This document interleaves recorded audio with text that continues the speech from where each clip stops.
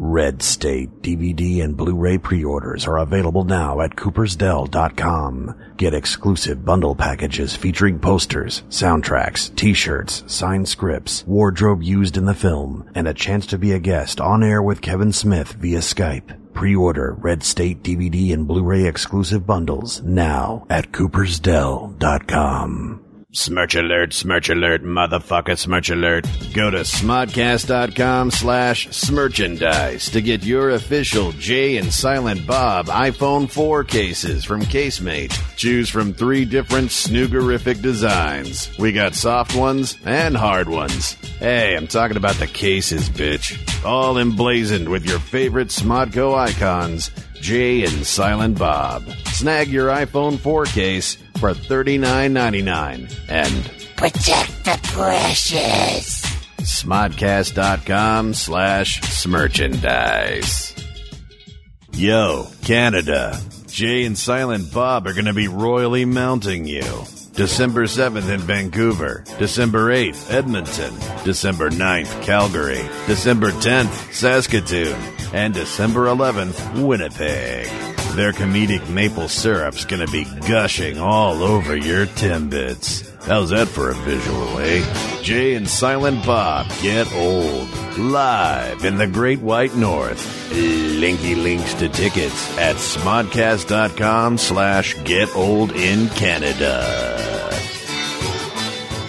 Hey, Eldborg, Iceland. On November 11th, Kevin Smith will be inside you. Kev is bringing his famous Q&A to Eldborg Main Hall, talking movies, comics, sex, taking a shit, whatever you want to ask about. Hilarity will ensue. Kevin Smith, live at the Eldborg Main Hall in Eldborg, Iceland, on November 11th. Links to tickets for this and all Smodco shows at csmod.com. Yo, Philly, guess who's coming to the city of brotherly love? Hollywood motherfucking Babylon, bitch. Come get your celebrity news, rumors, and Liam Neeson's cock jokes at the World Cafe Live with Kevin and Ralph on Monday, October 17th. Top that steak sandwich with cheese whiz, showbiz, and comedy jizz. Tasty. Catch Hollywood Babylon at the World Cafe Live in Philadelphia on October 17th. Tickets for this and all Smodco shows at csmod.com. Kevin Smith is bringing his big bucket of wind Q&A show deep in the heart of Texas, September 27th at the Paramount Theater in Austin. Even better, they're going to be filming all you motherfuckers for a special presentation on epics. Whether you want to know about Clerks, Red State, Hit Somebody, or eating his wife's ass, don't miss Kevin Smith at the Paramount Theater in Austin on September 27th. Tickets on sale now at austintheater.org.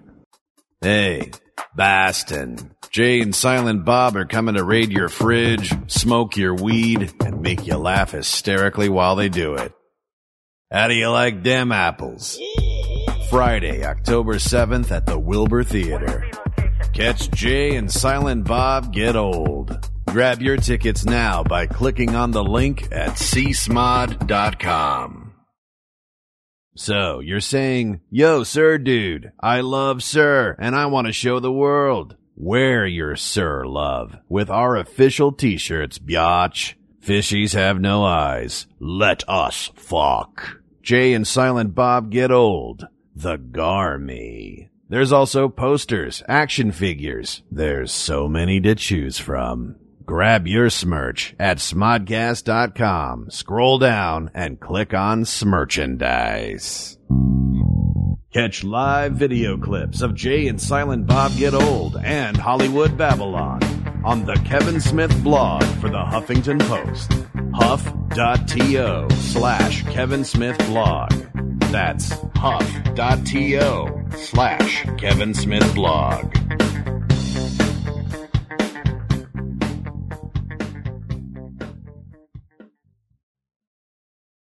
Yo, Red Bank, New Jersey. Jay and Silent Bob are gonna snooch to your motherfucking nooch. I don't even know what that means. Jay and Silent Bob Get Old, live at the Count Basie Theater on October 8th. Special guest, Tell 'em Steve Dave. Get your tickets at CountBasieTheater.org. Jay and Silent Bob Get Old, live at the Count Basie Theater, October 8th in Red Bank. Word. Want early access to tickets for Smodcast Internet Radio's metric fuck-ton of live shows? Join Smodcast. For just $4.99 a month, you'll get CD quality audio of every podcast you hear on Sir, ad-free. It's like watching porn without having to fast forward through that goddamn plot. You'll also get bonus video content and other badass exclusives. Smodcast, where Smodcast goes save for pay. All the deets at smodcast.com. Going to New York Comic-Con in October? Well, Jay and Silent Bob are giving you one more reason to fangasm. You might want to clean that up. Friday, October 14th at the IGN Theater. Catch a live performance of the popular podcast, Jay and Silent Bob Get Old. Dust off that Batman costume that's 3 sizes too small. Or, fuck it, don't wear a costume. Just wear some type of clothing, cause, you don't want to get arrested. And get ready to enjoy a thick layer of gooey comedy jizz with Kevin Smith and Jason Mewes. Jay and Silent Bob Get Old, live in New York. October 14th at the IGN Theater. Tickets on sale now. For more info, go to csmod.com. When it's time for lunch, you can pick up a spoon or grab your fork buddy and dig into a Nooner. It's Nooner with Dan and Marty. If you never had a Nooner, well, there's no sugar way. Just bend over at the middle in the middle of the day. It's a Nooner. It's a Nooner with Marty and Dan. Ow. I pinched... I was trying today to not... Welcome to Nooner.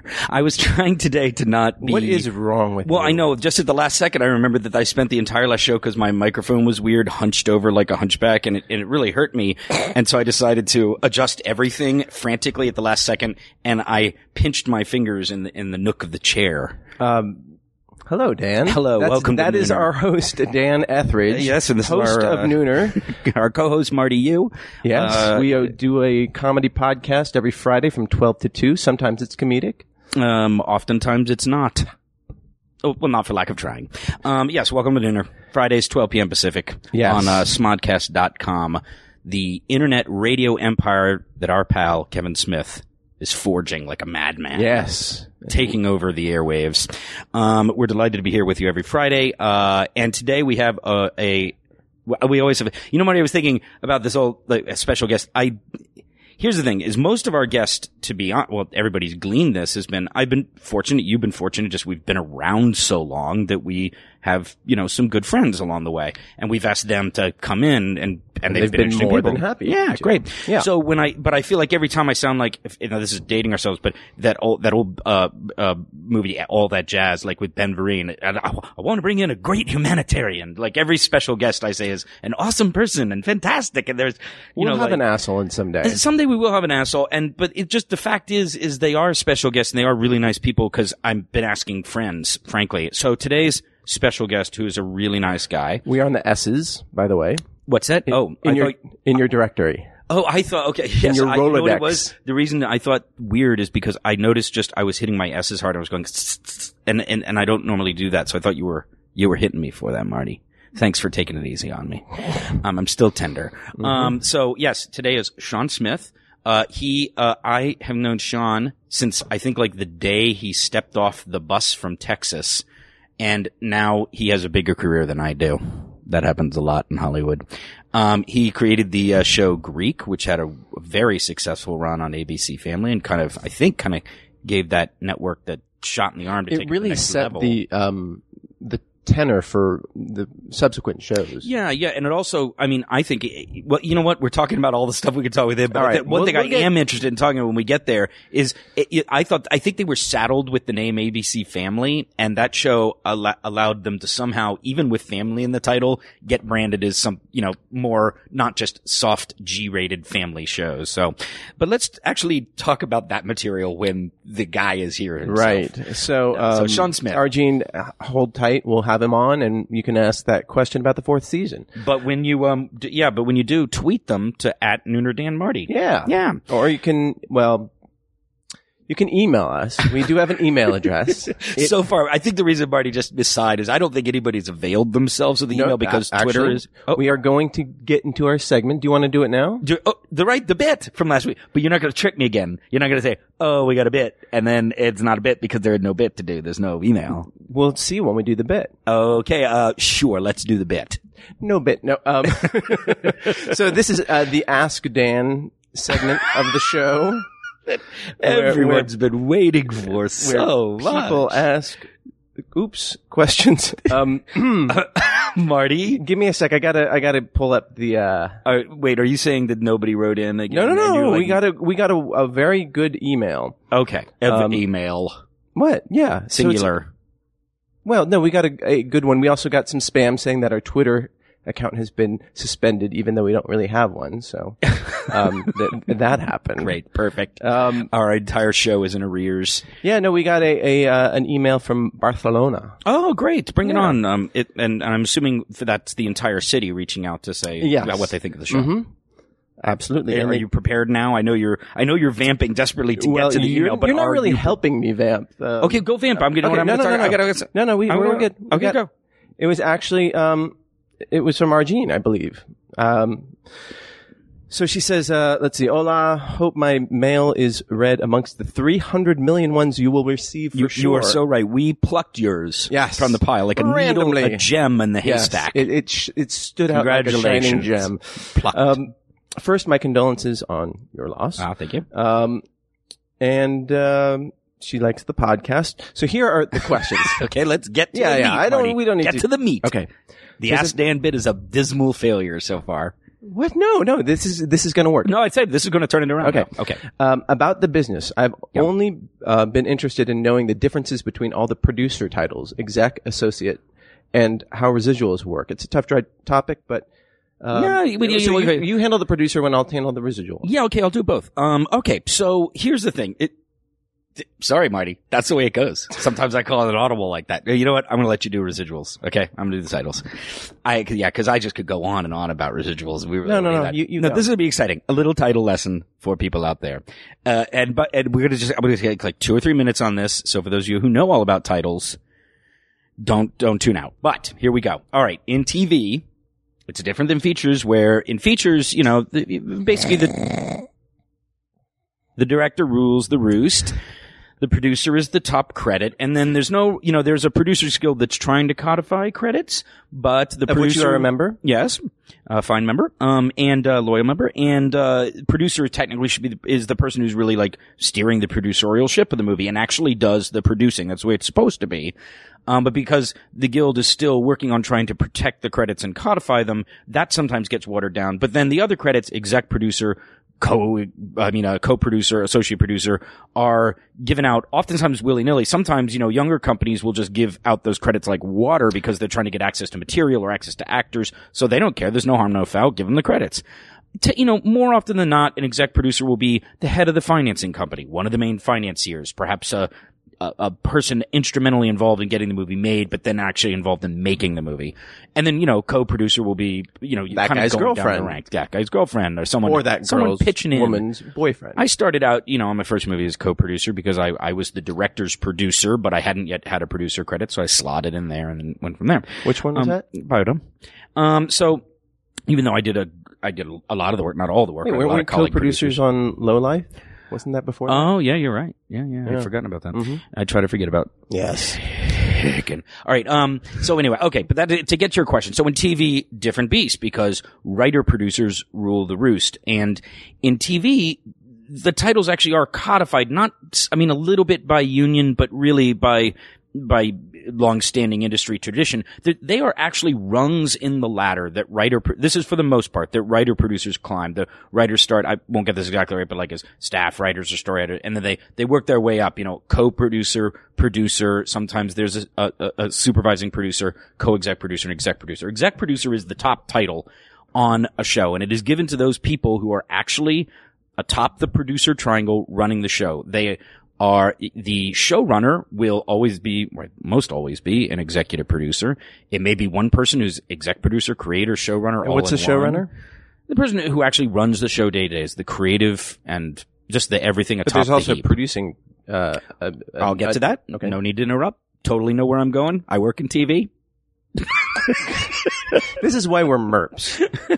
Minor Internet Radio Personalities. Anyway, so just about done with this boring lesson, but there it goes. And so anyway, so they're actually rungs up the ladders for writers because writers are also producers and the main. Now there are exceptions to the rule. There are non-writing, because TV is so complicated and filmic these days. There are non-writing producers who help the showrunner or producers do it. So I am a non-writing executive producer on my shows. Now, on some shows I have written, like Party Down, and that was a different beast. I was co-creator and wrote on that. But like on Little in Common, I'm an executive producer, but I'm non-writing. The portfolio of those producers can be various things. I handle creative oversight of the set. That's a broad way of phrasing it. My colleague Daniel Stackdyke, she handles a lot of things. She's all over, does everything. Her main portfolios also include studio and network liaison, post-production, and only because I'm absolutely terrible at it, not because she's a woman, hair, makeup, and wardrobe.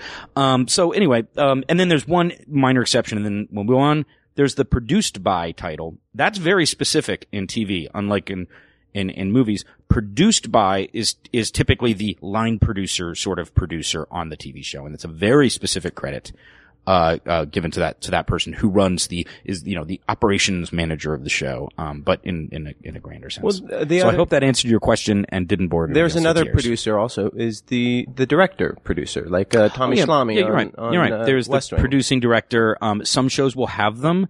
What's funny is I probably got my start in TV, because Rob fought his ass off for me to be on Veronica Mars, but also by me being because I started out on that as a co-producer and I moved up the ranks. But even though I was sort of doing bigger duties than that, but because I hadn't done TV, I had to start there. But I think the pitch at the time was, we don't have the money for a producer director. Dan can do that job. That's what he does on the movies. So we get a producer director for co-producer money. And we have tended to, now that's the way we've done it on all the other shows. I serve as the de facto producer director. I don't have that title because I have not proven myself as a director, and that's not my main thing. I have directed an episode, but I'm not a director, so that I'm not, don't deserve or need that title, but I do all the duties of that title. On Cupid, because we'd never worked at ABC before, they wanted a director producer on there who was actually a director. And so we had a guy, Michael Fields, a great guy who did that for us. So, on Little in Common, we're not going to have a producer director. I'll be the non-writing executive producer whose portfolio includes the duties of a de facto producer. What's the hand signal I'm supposed to give you when I'm supposed to wrap it up? Yeah. That one. All right.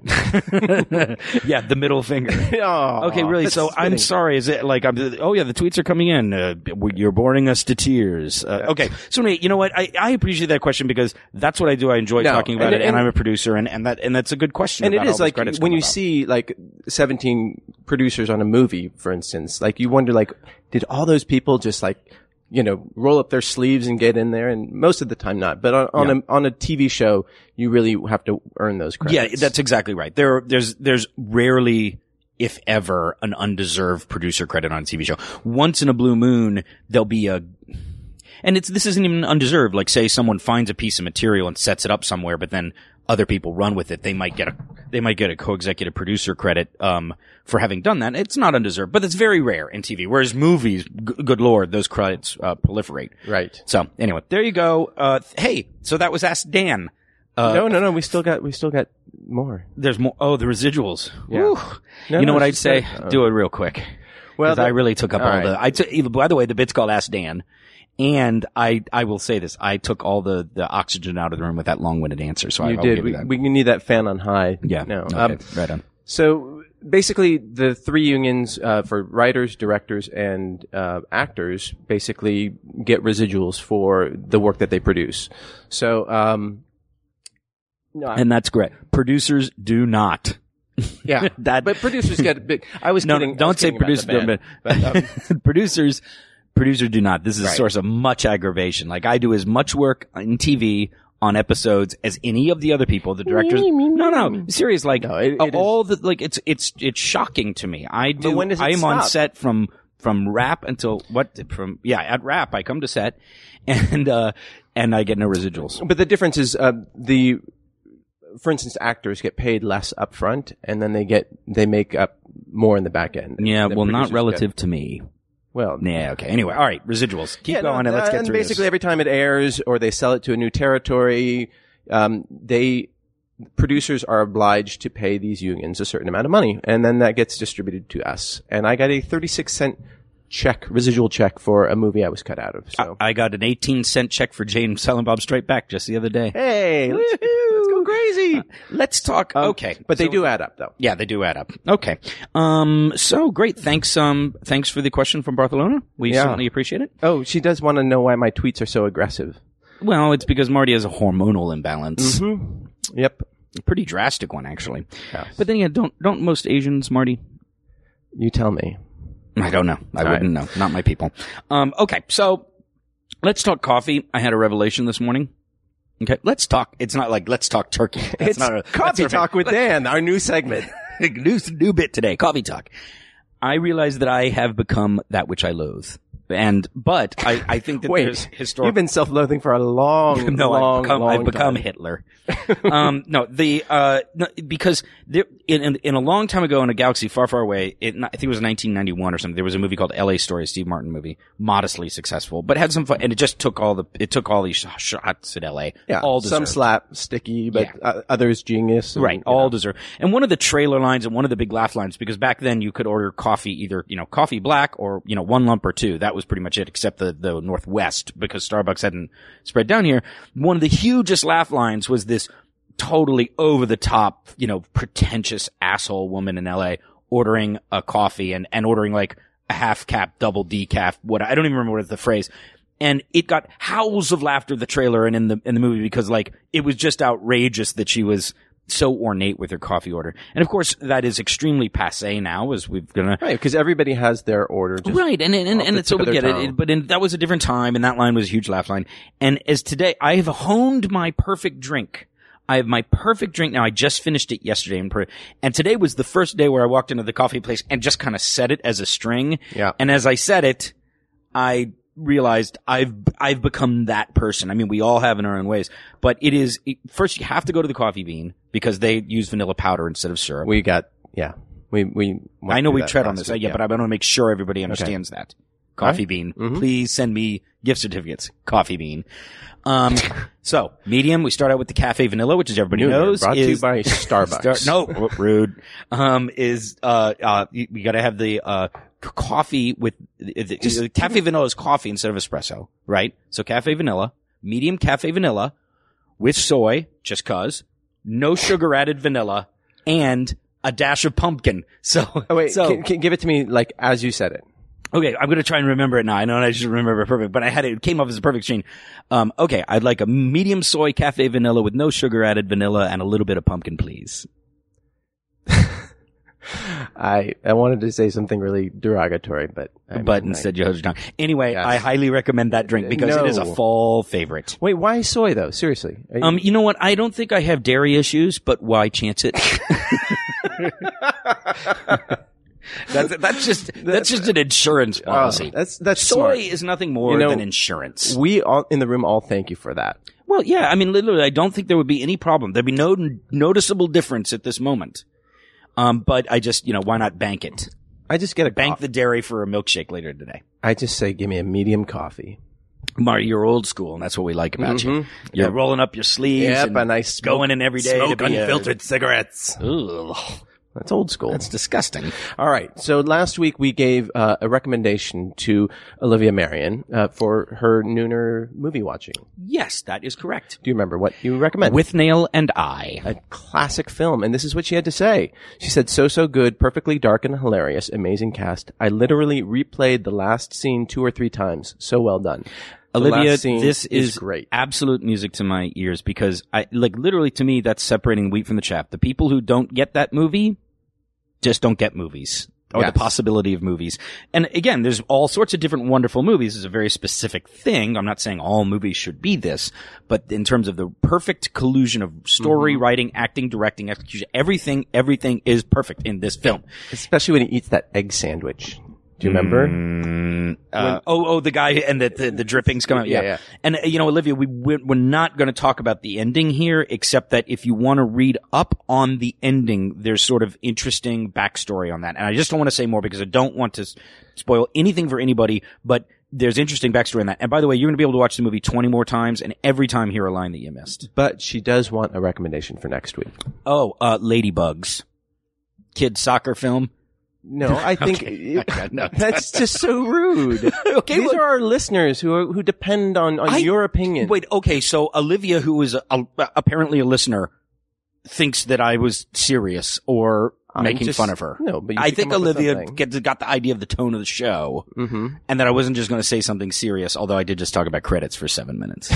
Okay, all right. McCabe and Mrs. Miller. If you haven't seen Altman's, and even Altman and Warren Beatty had a problem with the movie at the time, and I think it's one of those cases of they didn't realize how great it was.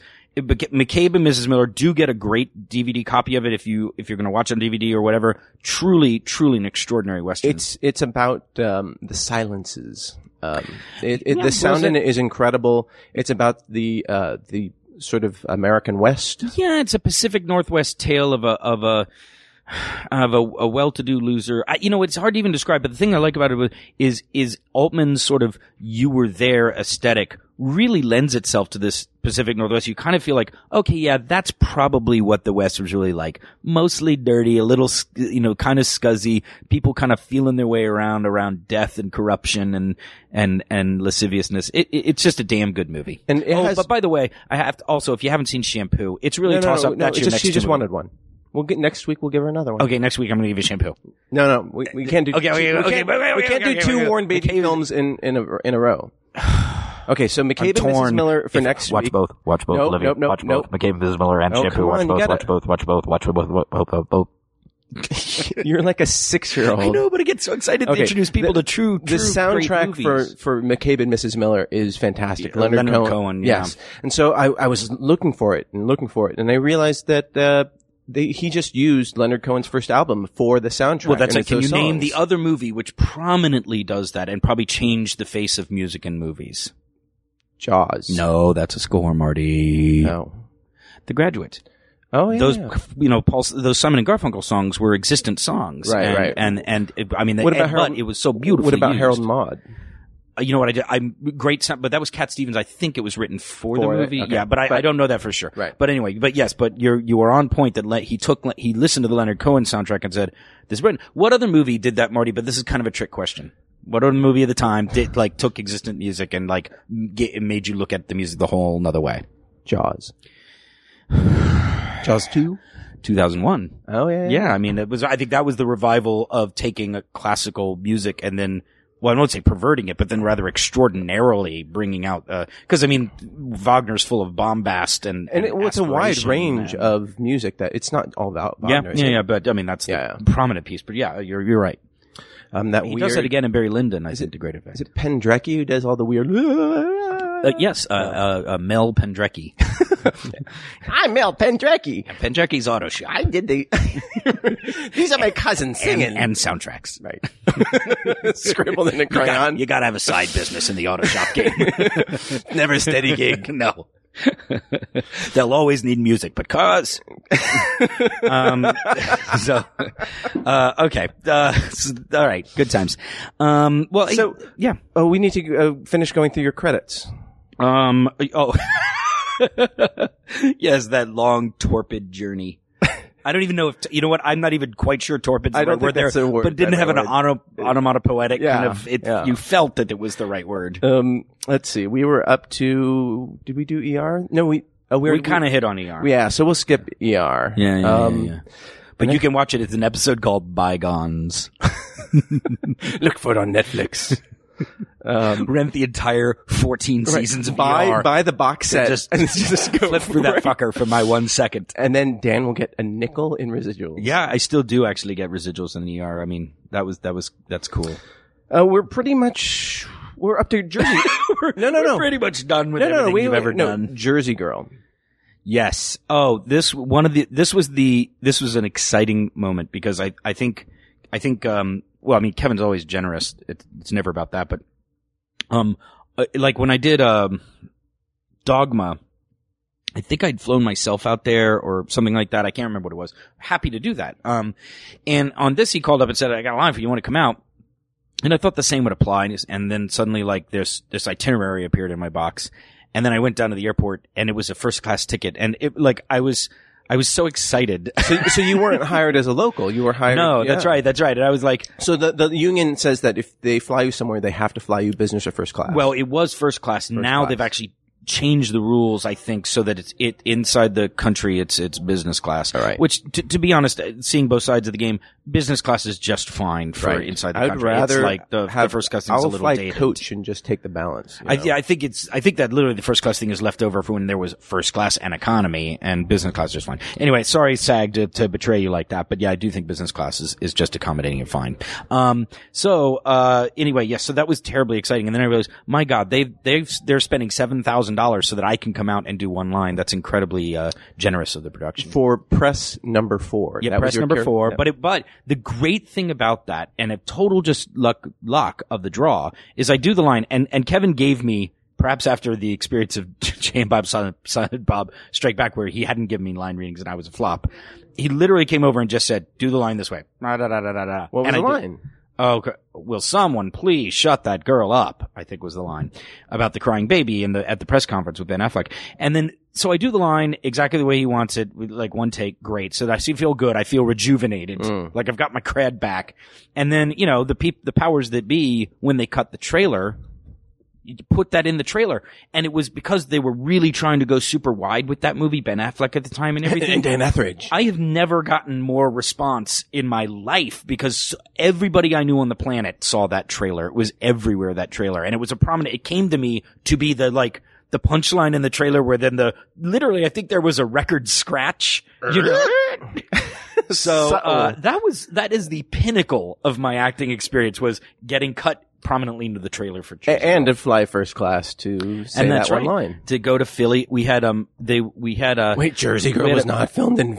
No, it wasn't Philly, and I went there, and then I had this really interesting experience because after the day of shooting, I went back and I had dinner with Kevin and Jen at the hotel, which was really nice. And then he took me up to the editing suite in the hotel to show me some of the cut, which he often does with cuts of his films, which I enjoy very much. And we go in, and Ben and J-Lo come in. They're dating at the moment. Bennifer, sorry, come in, and they plop down. And I had met Ben once or twice, but it's not like we're friends or even acquainted. We just happened to have intersected several times.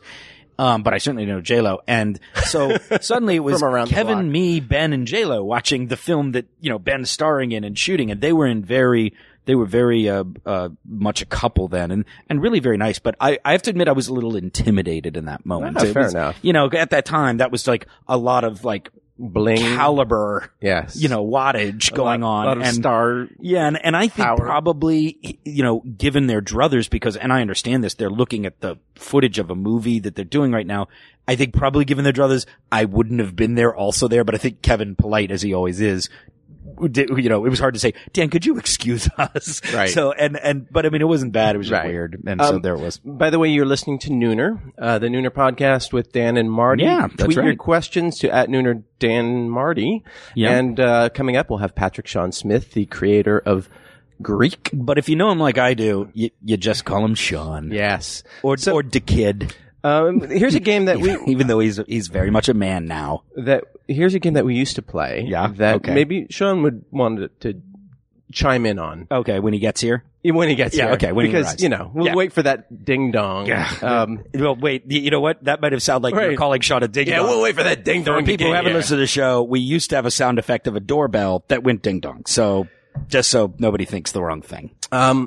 Hollywood theme restaurant.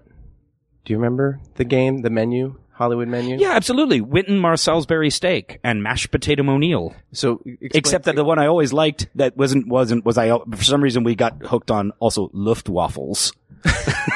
It wasn't really a celebrity, the Luftwaffe, but I like Luftwaffles. Explain the game.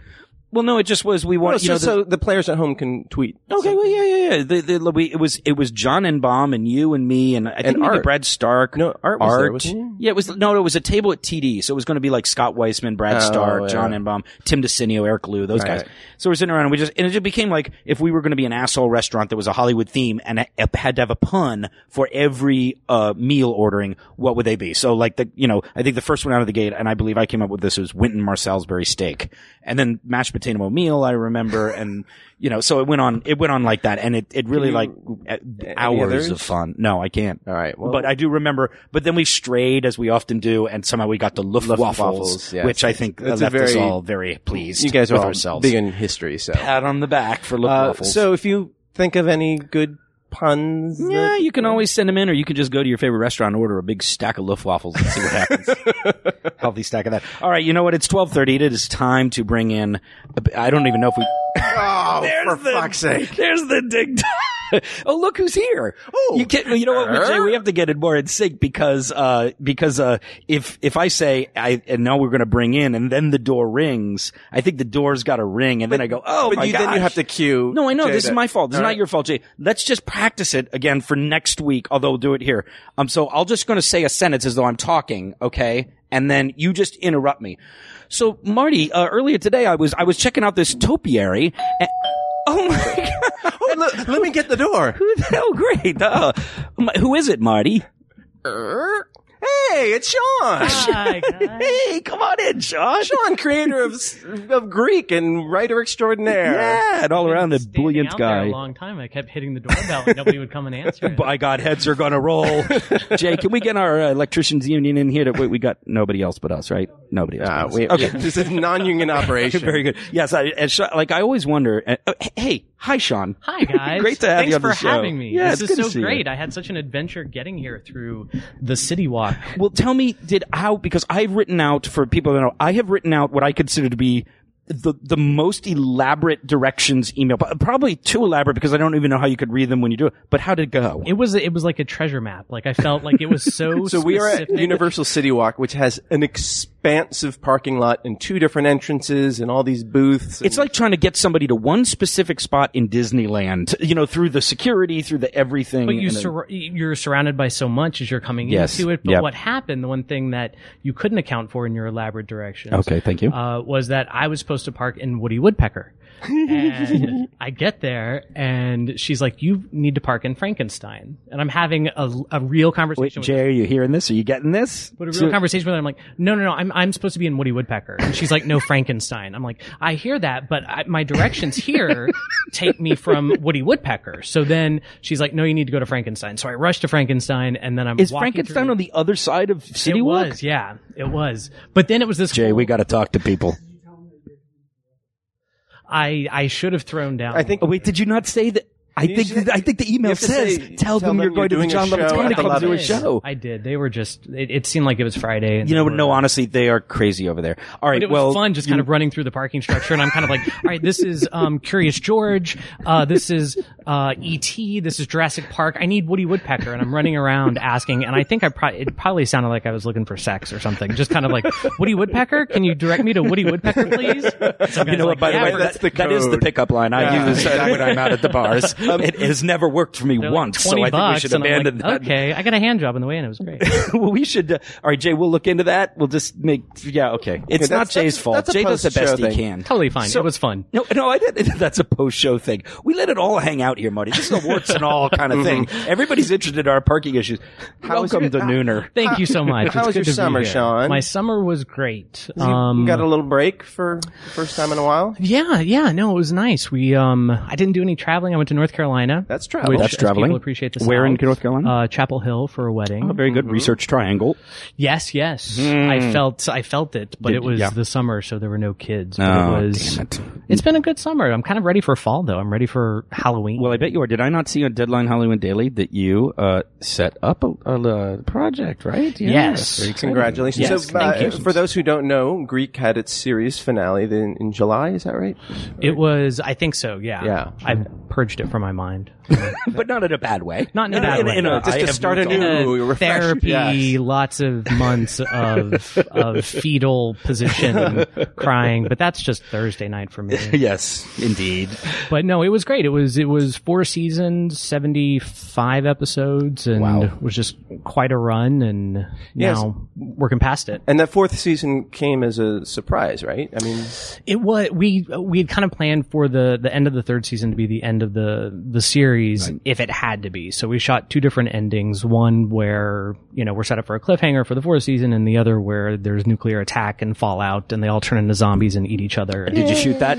We did. So you had it in your hip pocket. Exactly. The apocalyptic CBS Greek ending. Radford. Yeah, sure. Shot in front of the My Three Sons house. It's Wait. Cappy eating Evan's brains. but you did destroy the entire set. That must have been cathartic. It was amazing. It was actually, so we thought we were done at the end of the 3rd season. They gave us the final 10 to kind of wrap things up, and I was trying to imagine what would be the best way to really conclude it, and it was to tear the house down. But now it's funny because ABC Family, is incredibly successful. They have a lot of great shows. Thanks to you. Thanks. We said Because that. of me. We actually said that before you came here, and I do want to get onto that because I feel like Greek was a show which helped them rebrand. With family in the title, it felt like they were mired in G-rated whatever, and you were the guy who Set took the them out of tone that. Right. for other shows. Right. And technically it was still sort of in the family world of brothers and sisters and fraternities and sororities, but it was still something that they could do that could age up their audience, edge it up. And I, am forever in their debt for giving me that opportunity. You know how Bill Clinton would say, we need to build a bridge to the 21st century? You built a bridge for ABC Family to the 21st century. Exactly. Sean Smith. That was my ladies and plan. gentlemen.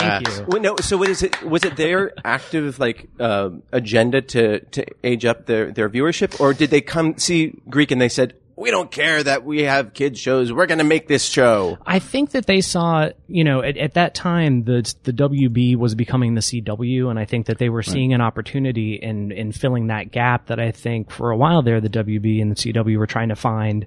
They were trying to find their procedurals and become like all the other networks as opposed to lose what was so special with shows like Veronica Mars. Thank you. And, things that really kind of gave them their niche. So I think in seeing that, ABC Family was smart to say, we can fill that with the type of programming that we know our millennial audience will respond to. Right. And then came Greek. And then came Greek. And And, then that's came- a new chapter. that'll be my That's like autobiography title. And then came We're in like Greek. the ABC history. That's at the end of a chapter. And then came Greek. Turn the page. Chapter 5. Where's Woody Woodpecker? Volume 2. Lost at City Walk. Looking for Pecker. That is how I'm opening my Craigslist ad. I meant parking. Let's do that as a route. I just want to put on there the title on Craigslist, Lost at City Walk Looking for Pecker. Seeing the responses that we get. I guarantee you we There get will be some many, interesting responses. with some photos, I Yes, imagine. Yes. We will share that with with our audience next week. I'm going to do that. But with ABC Family, so the one thing in tearing down the Capitao house, which was so great and it was cathartic, but at the same time it left all the other sets that now I'm starting to see pop up on other ABC Family shows, Nice. which is painful. So my next mission, next series finale, I'm going to destroy every set with a bulldozer and That's justify so it somehow. Well, but this is good for me because sometimes I'd like to be a surrogate for our audience by having failed to watch all of my guests' shows. Any. No, many. No, but in this case it's different. I actually did watch a great deal of Greek. I just didn't see the last season, and I'm sorry about that. But I want to own that by dint of saying so. I'm given to understand that you literally bulldozed the frat house as a part of in the show itself. yeah, it was kind of the final 10 was this whole kind of there's kind of like a mole within the Capitao house and somebody who's out to get them. And then you find out it's a former KT brother who's come back and he's rich. In the finale we have Laskerplex, which is supposed to be a Googleplex. So we have people on Segways and free food stands, and he's like this big technology mogul. But his plan is to buy the Capitao house and tear it down for a student rec center or something on campus. And for the longest time I'd planned on actually saving it in the last minute and then being like, yay, the house is saved. Right. We can all continue playing, but the show's over. And then as time went on, I was just like, it's too easy, it's too cheesy, it's too cliche, I've seen it a million times. So I called our line producer and said, I want to tear down the Capitao house. And she was like, no, you don't. And I'm like, yeah, I do. She's like, how do you do that? And I'm like, you tell me, how do we do that? And having to get the Isn't network. That the great thing about television, by the way? Yeah. Is that you do get to pick up the phone and make that kind of call and just go, you tell me. And she's amazing. I mean, we had the best line producer, best producer director, and they really made it happen. So we took, we were shooting in this basement at Radford, basically. Right. And, we got these mini bulldozers, and then the very last thing we shot was the bulldozers going through our sets. That's so great. Awesome. That's so great. Did you get to ride one too? No, that would have been dangerous. Like Slim Pickens and Dr. Strange. Well, actually, there's a good story. Sam Fuller, the Gonzo director from the 60s and 50s, he did this film called Shot Corridor over at Fox, and really low budget film, and it was kind of edgy and weird.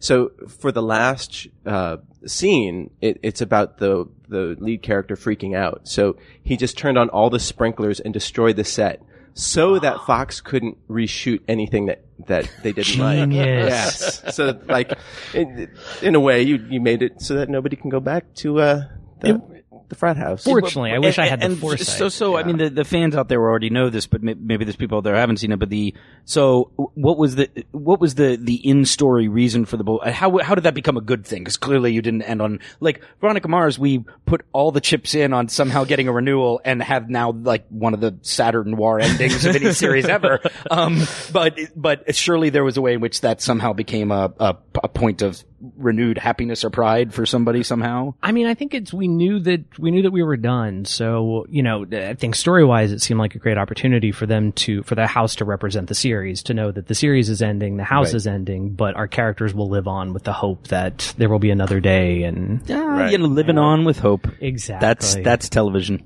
God love it. Bring in the love. Yeah. We should do just a tiny bit of backstory just to say that, and I'd mentioned this before, is like, I met Sean, I think, probably when he was virtually fresh-ish from Texas, where you were from, West Texas. North Central Texas. That's right, North Central Texas. A small town. And a small town. Decatur, 4,000 people. Wow, one giant Walmart. Shout out Decatur. Nice. All our fans in Decatur just jumped up and down. Go Eagles. And it's been a pleasure, like, because I got to meet Sean when he was starting out in his career, and now know him when his TV career has eclipsed mine, which is really a point of pride. I don't know about that. I do remember meeting you and be like, would you read my practice spec? It's a really good episode. Now, what was your Dylan McDermott. Dude, I can't even remember. I had that in a Felicity, and I think at times they would cross over where I'm like, I think we killed Felicity. We have to change that.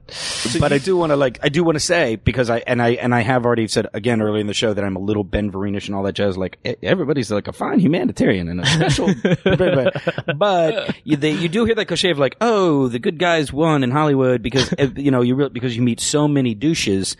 And the great thing about Sean is that he is not a douche, and he actually is a good guy, and it's great to see you getting ahead and going far. Thank you. Congratulations. Thank you. Okay, now enough self-congratulatory pap. Take it away, Marty.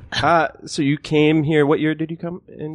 To LA? It was right after graduation, so 97. You went to UT in Austin? Went to UT Austin, and I literally, the day after graduation, packed up my Geo Tracker, which Dan might recall, vividly, which was the Barbie Jeep, which I like to think it was the hybrid before hybrids, because that thing got like 1,000 miles to the gallon, and I could park it on this table if I had to. The silliest car ever. It was the silliest car. My friends, when I would drive by their house, my friend Alan would make the Jetson sound, where it's like, like that's the car. Thank you, Marty. That was it. I have a vision, and I know it's wrong, of it being, and as you said, Jetsons, of it being like purple and rounded and having It was sparkles on light the side. blue, and I think there was a sparkly decal, not full sparkle. So I was not just totally painting that in my mind's eye. Sparkles are in now. Kesha sings about sparkles and glitter and fun. So You heard it here wears first it on on her Nooner. face. I was Sparkles ahead are of- in. I was way ahead of my time. Hybrid sparkles. Indeed. Let's just say it was very distinctive and memorable. It was. I could never not find that in a parking lot. And by the way, I'm the opposite of a car. I've got a guy who goes no taste. I've had two I had no cars in idea my what you just said. I have no idea. I'm like a car. I'm not a car guy, and I have no taste in cars. I've had two cars in my adult life, and so while you were being distinctive and memorable, Right. I was driving the 4-door blue Mazda Protege Green. that my parents had It given was me. green. It was blue, Marty. It was my fucking Oh, it car was for blue. 10 It was years. blue. It was blue. Was blue. I was it. drove in it But a I lot. love that. I love that you would correct me on my car color from 10 years. whatever. Hey, your car was green. I mean, the 90s weren't that much I was of a just blur. trying to get it clear in my head. Okay. But did you drive it to the very end? I know that was your ambition. I drove it until it died, and then I immediately bought a slightly new used Honda CR-V 1999, and I'm driving that to this very day. And I'm not with saying the same goal of I will drive this until absolutely. it can The drive thing no more. runs great, and it Yeah. does everything I need it to do. I own it outright. Yeah. Now, and this is, look, there have been years where it would have been very easy for me to trade up car-wise. There have been years where I've been extremely thankful I owned the car and had no payments. So it's not about money. It's about, like, the fucking thing runs, and it works for me. Gets you to where you Honda, need to go. That's Honda's it. great. That's a That's great it. car. Yeah, it's not an accessory. That's right. That's right. But anybody who also knows me fashion-wise, design-wise, decor-wise knows that You I don't believe in accessorizing. I'd say that's even kind. Even if I believed in it, I'd fail You at did it. have a puka shell necklace for a while. I'd like to think that I think I remember the puka shell. everybody had a puka shell necklace in the 90s. This is when, like, No. Abercrombie and Fitch had just hit and everybody was wearing cargo pants, A&F shirts, I and think puka my shells. Geo Tracker was my puka shell necklace. Yeah. I don't think I ever actually. you were just coming in as at that time I would have been like, 30? And so at that time I was like, Dan, you'd go out to the Abbey and every human being was wearing cargo pants, Abercrombie and Fitch shirt, and puka shells. Everybody. Dan had to trim Zombification. his neck hair just so he could wear that puka shell necklace. So anyhow, did you come out This here? qualifies as oversharing. There's no denial, by the way. Yeah, okay. Did you come out here with a job, or did you just come out with? I came With out a here dream. with a dream Uh-huh. and 2 internships under my belt. So I You'd come over in interned- the summers. Yeah. The 2 summers before I graduated, I interned at NBC and Universal. So I felt like that would land me something Were you quickly. like an usher or anything like Well, that? that's the thing. Like coming back to Universal, my first job was at NBC in their story department, but to supplement my no income, I worked at Universal in the theme park. Nice. What really? did I you think I do? knew this, but this story's been long buried. In I was my responsibility was crowd control, which was the job where you got to wear shorts, and you basically So you fought for that. I fought for that. Right. I He fought for changed that. it. Yeah. Very good. Then my first excellent. day on the job, I cut the pants off. I'm like, this is a shorts job now. Take it to Wasserman if you don't like it. Scissors and an upstretched fist in the air. Like, Well, this is the days of Seagram's too, so it's kind of like it's Seagram's. They have wine coolers. They would want us to wear shorts. God, I miss wine coolers. Right? God, but again, that even predates you. It was really the 80s wine coolers. Sun Country, Bartles and James. Oh, I had the Everybody out B&J, there who's my yeah. age knows what I'm talking about. I am noted in my high school at senior party for drinking 3 2-liter bottles of Sun Country wine cooler at the senior party. And we were at a hotel where they had those old-fashioned ice machines with the brown one that stands up with the silver thing in there. Oh, yeah? I got in there thinking it was an elevator. And once I realized it was an elevator, that I was just in a lot of ice, that I decided to stay in there so that every time a hotel customer would come in and open the thing to get ice, I go, hi!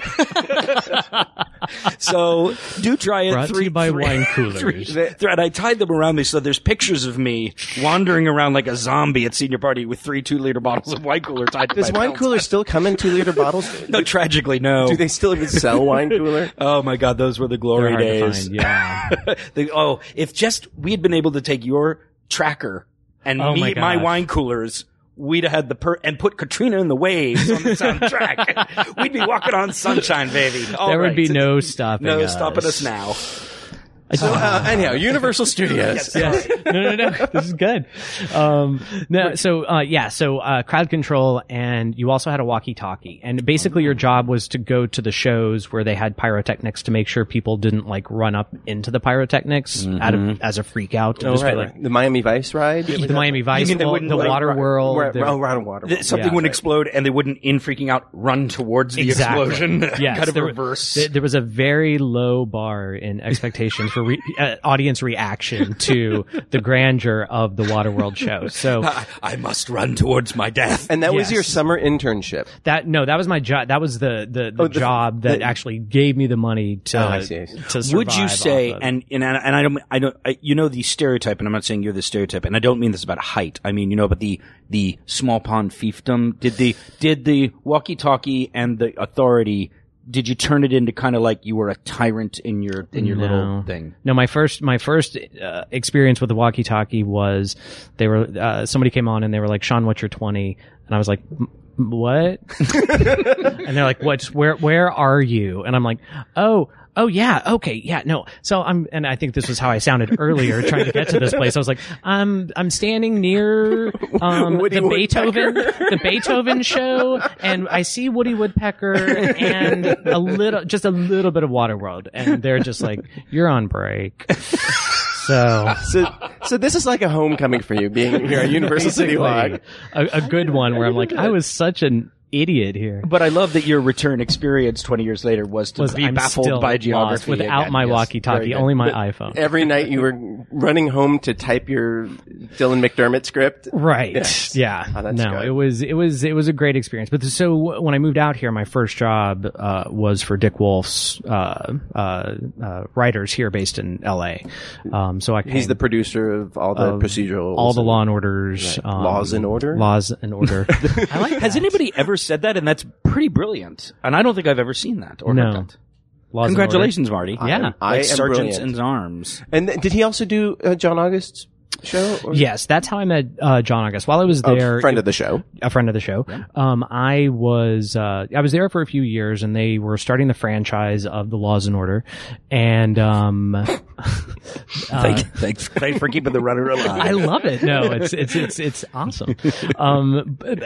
But coming to LA, I wanted to work on either 90210 or Buffy. I was very much young character type shows, and the first job that came my way was Law and Order, and for the writers of New York Undercover and those shows, I was like, eh. Right. I've never watched an episode. And then I got there and saw the amazing opportunity. He's a listener. I know. Dick Wolf is. I know. Yeah. Sorry. Dick. No, I didn't mean that way. I have to clarify, like with the ding dong earlier. Yes, right. I'm not calling him a dick nor a ding dong. He was a wonderful man who gave me some great opportunities. Ex-listener Dick Wolf. And a bit of a pecker. And no, you're not a dick or a ding dong or a pecker, Dick Wolf. Thanks for listening. All right. But no, he gave me some tremendous opportunities while I was there, and he started to develop a show called DC with John August, which this was just post Go, and John wanted to work in more character stuff. This was for the WB, so that's how I met John, and I was really excited about kind of the younger demographic shows. So right, that seemed like a perfect match. WB. What's that? Yes. The WB. I never called, but that's how I heard they always answered their phones. Wait, seriously? Yeah, they would get. I remember there was like an article in Entertainment Weekly about people. That's disgusting. The receptionist getting furious that people would just call and. And by the way, they are my current employer, so it's a wonderful decision, and I applaud it. That's it. And then we sort of met because you went to work with John August, right? And we had met because I had known John August at the time. That's how. So, as a writer's assistant, what were your duties? I mean, it was mostly everybody kind of runs their shows differently. John didn't have a writer's room, so mine would have been more about kind of being in the room and taking notes. So it was mostly just kind of assisting all the writers, getting them coffee. And have you guys heard about the interns that are suing? I just read Fox? about that. Yeah, over the Swan, Black Swan. Yep. How because they were like, we had to get coffee and do lunch. We didn't learn shit. Right. Well, there was that, but on CNN, they referred to it as interns suing over having to do menial tasks, which considering the time that I put in doing these menial tasks, I'm kind of like, it's not like I was cleaning their feet with my tongue at the end of the day. It was ordering supplies and getting coffee. And I did that as an intern and as an assistant. That's exactly right. That's part of the deal. You do it and then you're around people and then you meet. I mean, that's just what, and I know it sounds so cliched, paying your dues. And it's half that, but it's not like it's like that's just part of the game. That's how you get around people. And by getting around people and around milieus, like the writer's room, that's how you start to absorb information. And it's incumbent on you to be proactive to I mean, I have gotten so many damn lunches. That you can. And coffees and lunches. I mean, years and years of getting coffees and lunches, and that's just part of the that's such a ridiculous lawsuit. Ridiculous. Although, I mean, I guess there's a world, I know some states have laws where you can't have unpaid interns but it has to be affiliated with school because otherwise you're just literally, and I get that, but sort of, it's bureaucratic kind of. I mean, they shouldn't be having interns doing like full-fledged work that they ought to be paying somebody for. They could be having interns doing work that's in and around, and you should have an assistant and an intern, not just an intern. Probably is a dividing line I could see, but clearly on Black Swan they had plenty of people on, and then we want them to have interns. Yes, let people learn by being around sets. Exactly, right. And I think ridiculous. And that's the soapbox bit. Dan is stepping down. We're turning to soapbox Fridays at noon. And about that debt ceiling. The Smoot-Hawley tariff. So did you get to write on DC then? I did not. That was a short-lived show. Right. It seemed to... in having somebody so talented in the character world as John and having somebody so talented in the procedural world as Dick, it seemed like the show kind of got lost in between the two. So someone so talented in the intern world as you. Exactly. Yeah. It's like writer's assistant That's world. a hell of a troika. I mean, like, I'm going to put all the blame on Dick. Putting it all on Dick. Well, because I think the world of John. I mean, I know, like, the guy could clearly write a great TV show, I think, left to his own devices, and I think the problem was a lot of cooks not being able to be left to his own. And that's what happens in TV. I mean, part of that is negotiating that, but sometimes like on our Cupid experience, it proves just unnegotiable. Right. You know, you can talk about threading the needle, and it just can't be done. It's not like somebody better could have done it. It's just too many people, too many divergent opinions. It's just this one's not going to work. I think ABC is different from ABC Family. Well, I was just saying, I'm sure we've all experienced that and will experience that in our careers. You did write a couple spec TV things, and then after knowing John, I worked on a sci-fi series called The Chronicle, which was Silvio Orta's first TV series after he had written Urban Legend, and it was a sci-fi series, and that was my first. I wrote with a writing partner at that point. And that was my first produced work, which was the episode was titled Hell Mall, and it was about a haunted mall on Staten Island. And of course, aptly named. Are there any other kind? It was Gap girls running around with scissors and killing people, and it was just awesome fun. So that was like my first verite. But it was as a writer's assistant getting the opportunity or being given the opportunity to write a script that then was produced, and from there I went on to Everwood, where I worked for 2 years as a writer's assistant, but got to co-write 3 scripts. With your writing partner? I was the writer's assistant, and I co-wrote it with the script coordinator. So we were both just kind of like given freelance opportunities. And I think Berlanti gives people those opportunities. Absolutely. Which is great. Yes. Yeah. Of brothers and sisters, and I mean, it strikes me that you've had sort of, you know, if you like want to say like a classic journey as a television writer. I mean, you put in time there, you absorb this at various shows, then given opportunities to write scripts, use those opportunities, and then created your own show. I mean, and when did you get an agent and all that? Then? I did the second season of Everwood. Like, it was something that I was kind of putting off because I'm a control freak, so there's that other X factor of having an agent. And I mean, for the most part, a lot of the work that I got on my own through the assistant positions or the internships or whatever that I had done. So I kind of wanted to ride that way before I became dependent. And this is kind of the advice that I always give writers is just don't have being an agent be your finish line. It's so not about that. Right. And I think everybody feels like once I get an agent, I'm going to finally make it. And it's just not that's not true. Right. No, that here. Right. That's all I'll say. So here. it's still there an can be upper great battle. agents, but you still have to be your own advocate, your own, you have to. Especially when continue you're to be starting your out. aspirate. Nobody's going to fight harder than you. Right. Yeah. And they'll support you, and they'll when there are great opportunities for them to use what skills they have, but it really is a team effort. Like It's all not- those early jobs that you got were things that you hustled for, not your agent. Right. Yeah. And doing the assistant jobs, but then also kind of like finding the appropriate times to campaign a little bit to be like, hey, I'm a writer, read this practice spec. And because, I mean, like, look, there's good and bad agents. The cliche about them are all true or not or whatever, but here's the fact. They are businesses. They're going to pay attention to the people who generate them the most money or who they think if they're smarter and they're thinking in a medium term are going to generate them money. So if you start generating money for them, Right. you will get traction in terms of that as well. But even still, kind of as a baby writer, kind of starting out, it's you need to know somebody who can kind of get you in with the support of the agency. Yeah. But And who is that person for you? it was knowing people like Greg or knowing people like Silvio or John or people who could kind of put calls in to. And I people also that were think probably hiring. the pedigree that you were establishing, there are agents who are looking for like writers who are starting to get scripts at shows like Everwood was successful. And you had made money. That's another thing. Right. Like, they're like, he's making money. I don't have to do anything. He's already making money. Give me that 10%. There was one agent who will remain nameless, Oh. but who I had Brian Lord. Brian, I'm sorry, but they need to hear. They need to hear this. The world needs to know.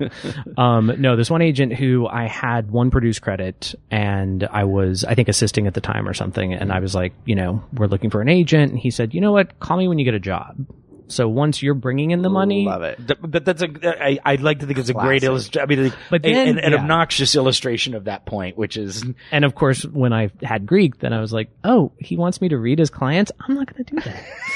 Nice. payback is hell. Right. Unnamed agent. Call me when you have a job. Well, you have a job as an agent, and you have but whatever. Actually, that you know sounded what I like mean. the like the Bond villain who didn't quite get the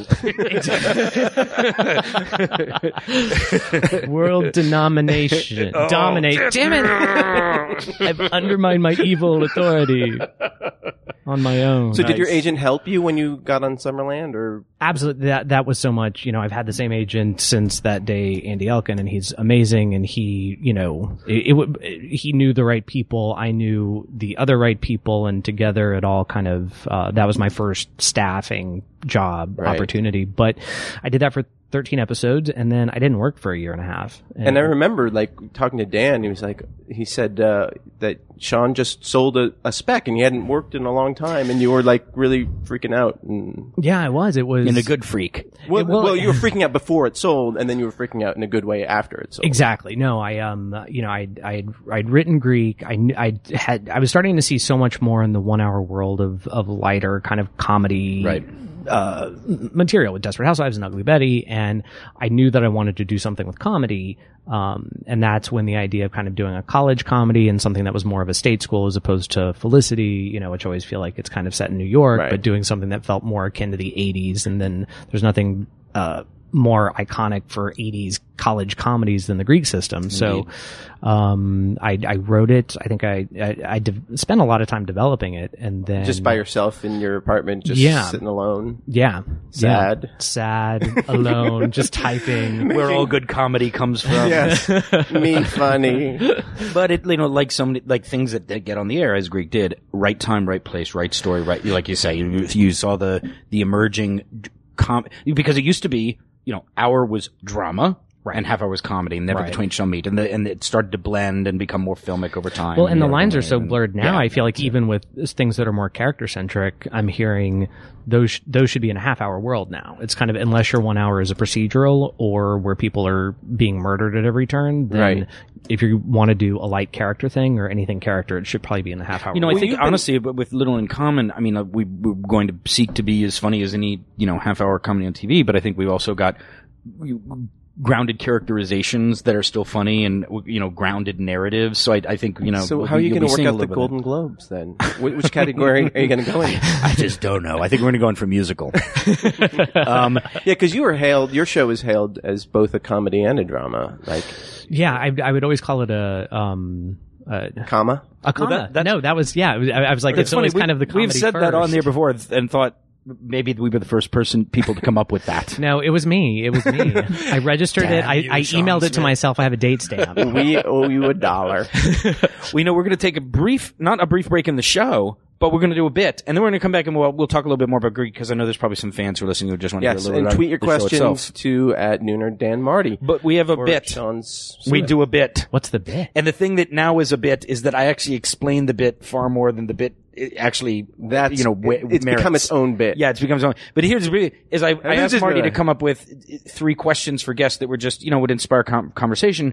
But Ken Marino came on here and he panicked because he thought that there was some meta comedy thing going on and he was missing the thing, and it's not. There's nothing behind this. There's just 3 questions. You should put this on a card. Maybe I should put this in the directions. So that the listeners don't have to hear it every fucking time. I think this is a good segue, and I think they've become charmed by the monologue.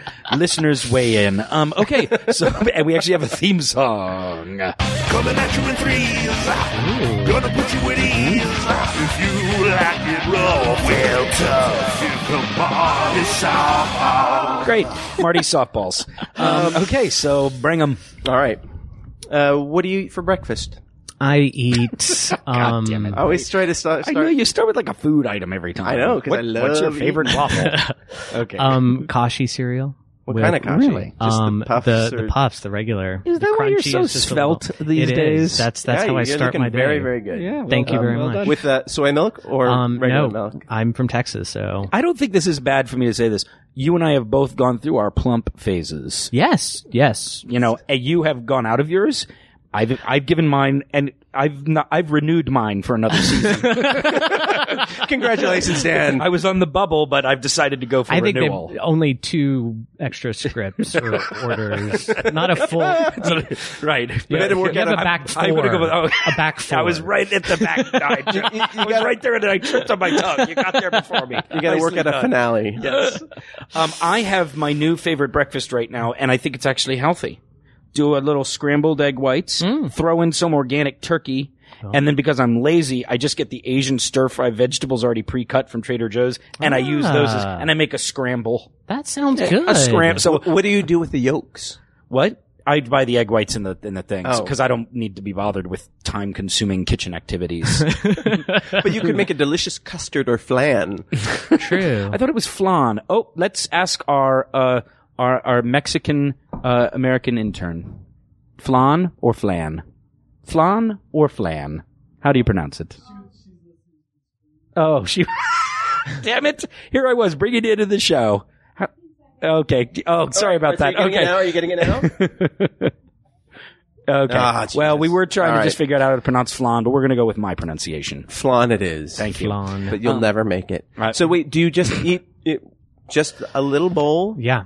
and no coffee, no And juice, and black coffee. black coffee? That's it. That's my ritual. Every morning I get up, feed the cat, feed the dog, feed myself. 10 minutes Really? done. Yeah. Not done and out. But that's the way I am. Is I like the scramble is also because I don't I just want to throw everything in, Don't turn the think. heat up on medium, Exactly. and just And let be that done with happen. it. Yep. And walk away. But then, and I won't go through this again. A medium soy cafe vanilla with Wait. no sugar, added vanilla, and a splash of pumpkin. Thank you. You did just go through it again. gosh. Yeah. Is it From the coffee bean and the They coffee bean spit in only. They spit it. No, they don't. They love me there. I'm there every morning. They know me. You want the regular? Yeah. You have ingested so much of their spit over the past 3 years. If I had $1. So that's our breakfast.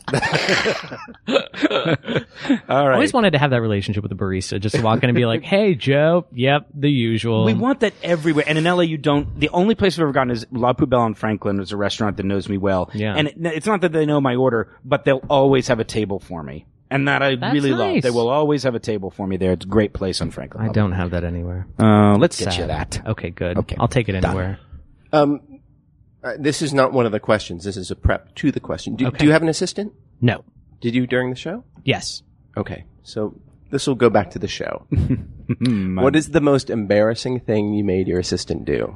Oh, that's a good one. That's a medium ball, Marty, by the way. No, that's not a softball. No. That's actually it approaches hardball. I know. Because you're asking him to think of something on the fly that he didn't prep for. Yes. And notice how much I'm vamping for you right now. No, it's good. It's good. It's didn't prep for, and that it's got to reveal something embarrassing about It's itself. tough though. Like I was I was an easy boss to the point of like I did everything and they did nothing. And I mean, not that they did nothing. You know, they would schedule meetings, but if there was something like, I think. But there must have been something where you couldn't do it, but you were just like, oh, I hate or to do maybe this to maybe you, we but go could the you other please- way, and the embarrassing thing is because I do this sometimes. Like for whatever reason, like I'd like to think I treat my assistants well, but sometimes I'll get overly. If it's possible, would you mind please, setting this appointment for me? Whereas I spend like a lot of polite preamble to something that is a basic essential function of the assistant. Which for a second, having been the assistant before in that position, when people are so apologetic to ask you to do your job, it just makes you reevaluate your job and be like, is it that bad? Right. Is it really kind of like the wrong signal? It's just like, oh God, I hate to do this. Can you get me a Caesar salad? Oh God, I'm so sorry to ask you to do this. Please. I'm so sorry. And it's just like That's they've me. asked me to like dispose of a dead body or take their dead cat somewhere. But It's I'll like, even do it with like setting a meeting with the network. I mean, really a prime over the home plate function of the assistant. but then I did Oh, go ahead. No, but then I did the same thing with my assistants. It was just like, I don't want to ask you to do that because that's beneath you, so I'll do it myself. And at the same time, it was stuff that I probably would have been easy to delegate. I'm going to leave this person unnamed because this would get me into trouble. But I did. Woody Woodpecker. I was sent to get. Well, now you'll know the gender. I was sent to get her Femstat, which I'm given to understand is a vaginal cream. Yes. Wait, this is you as an assistant? Yep. Okay. This was me. I sent my assistant to get Femstat. Well, no. No, I was sent to get Femstat. That wasn't. This isn't the question, though. I believe I am not saying this for fact. I believe that at one point I was given a large quantity of cash and asked to go pick up a script in an envelope from somebody. Ooh. I did not look in the envelope, so I can't say this is true or not. I do think, in retrospect, it probably was loaded with cocaine. Right. Probably. But allegedly, hypothetically, Pick up blow. Every word I mean, they can legally tape that. I don't know that, and I think can't. Earlier I don't want to cast you made aspersions reference on it. to don't. this, but Yeah. Hey Jay, what's the shittiest thing you've had to do as part of your job? Work nooner. Yeah, besides run the boards for us. Yeah. Oh, wow. Jay's complaining about. I don't know, the worst thing maybe going through like 2 or 3 really dirty storage units. Jay had to go through dirty there was storage so many units. nouns that could have followed dirty. Right, dirty and Storage units. That's going unpleasant. Yeah. Yeah. So Yes, Jay had to yeah, spend yeah. hours and hours of going through dirty. I had dirty to storage dirty, units. dirty porn. Yes. Bear porn. Terrible. So that was number 2. That was pretty much. Wait, did you ever do anything? Did you ever make any demands on any of your assistants, Dan? Well, I will admit this, and this is not from like I'm too lazy to get my own lunch, but like most of the time I'm on set, and when I get that half hour break, or usually it's not a break, I have to work through it. I just don't. I need my lunch brought to me. It's like, and I'm sorry, and it's not like I'm too lazy to do it. It's that I'm usually working through lunch, and if not, I've got 30 minutes to myself out of a 12 to 15 or 18 hour day. So I don't want to spend half of that going and getting my lunch. Like during the lunchtime, during that downtime, the producers are always running around doing stuff. And look, worst case Because that's the scenario, only time I just they want to can. go into my office, shut the door, and have 30 minutes. And those are when I'm doing 18-hour days. So I did that, but I never felt like that's never that bad. It's not bad, and it's even within the purview of the job. It's just that from my memory as an assistant, it's not the most exciting thing. And, and then I have seen people who sort of abusively, they have plenty of time during their day and whatever. I have to sit here and look at something shiny. Go get my turkey club. Right. Playing The good words thing with is that friends. I'm an expansive eater, so I usually just say, bring back whatever meat and vegetable is they're serving. Just get it all and I'll. But that's the old Dan. The new Dan says, bring me kashi. and soy milk. I want kashi flan. Kashiflan. That's a good character name, don't you think? I like that. A Bond villain. Right. I think villainess. Villainess. Yes. I'm Kashiflan. It's when it just gets so bad with MGM where they're just kind of like, all right, we need to product place the crap out of this. So the new femme fatale is Kashiflan. Or Kashi Schlitz. But no, there has to be innuendo. It should be like Kashi, big pussy. I don't get your subtle innuendo, Marty. What do you mean? You mean after the Sopranos He's character? named after a cat? A Sopranos character? Yeah, it's a Giant vagina. Nice. All right. Last softball. Last softball, Marty. Bring What it. was the last movie that made you cry? We did this before. Did we did? Yep. But we can do it again. No. No. We're doing it again. Oh, We're doing it again because I want to know. Who did we do it with? I think Max Greenfield.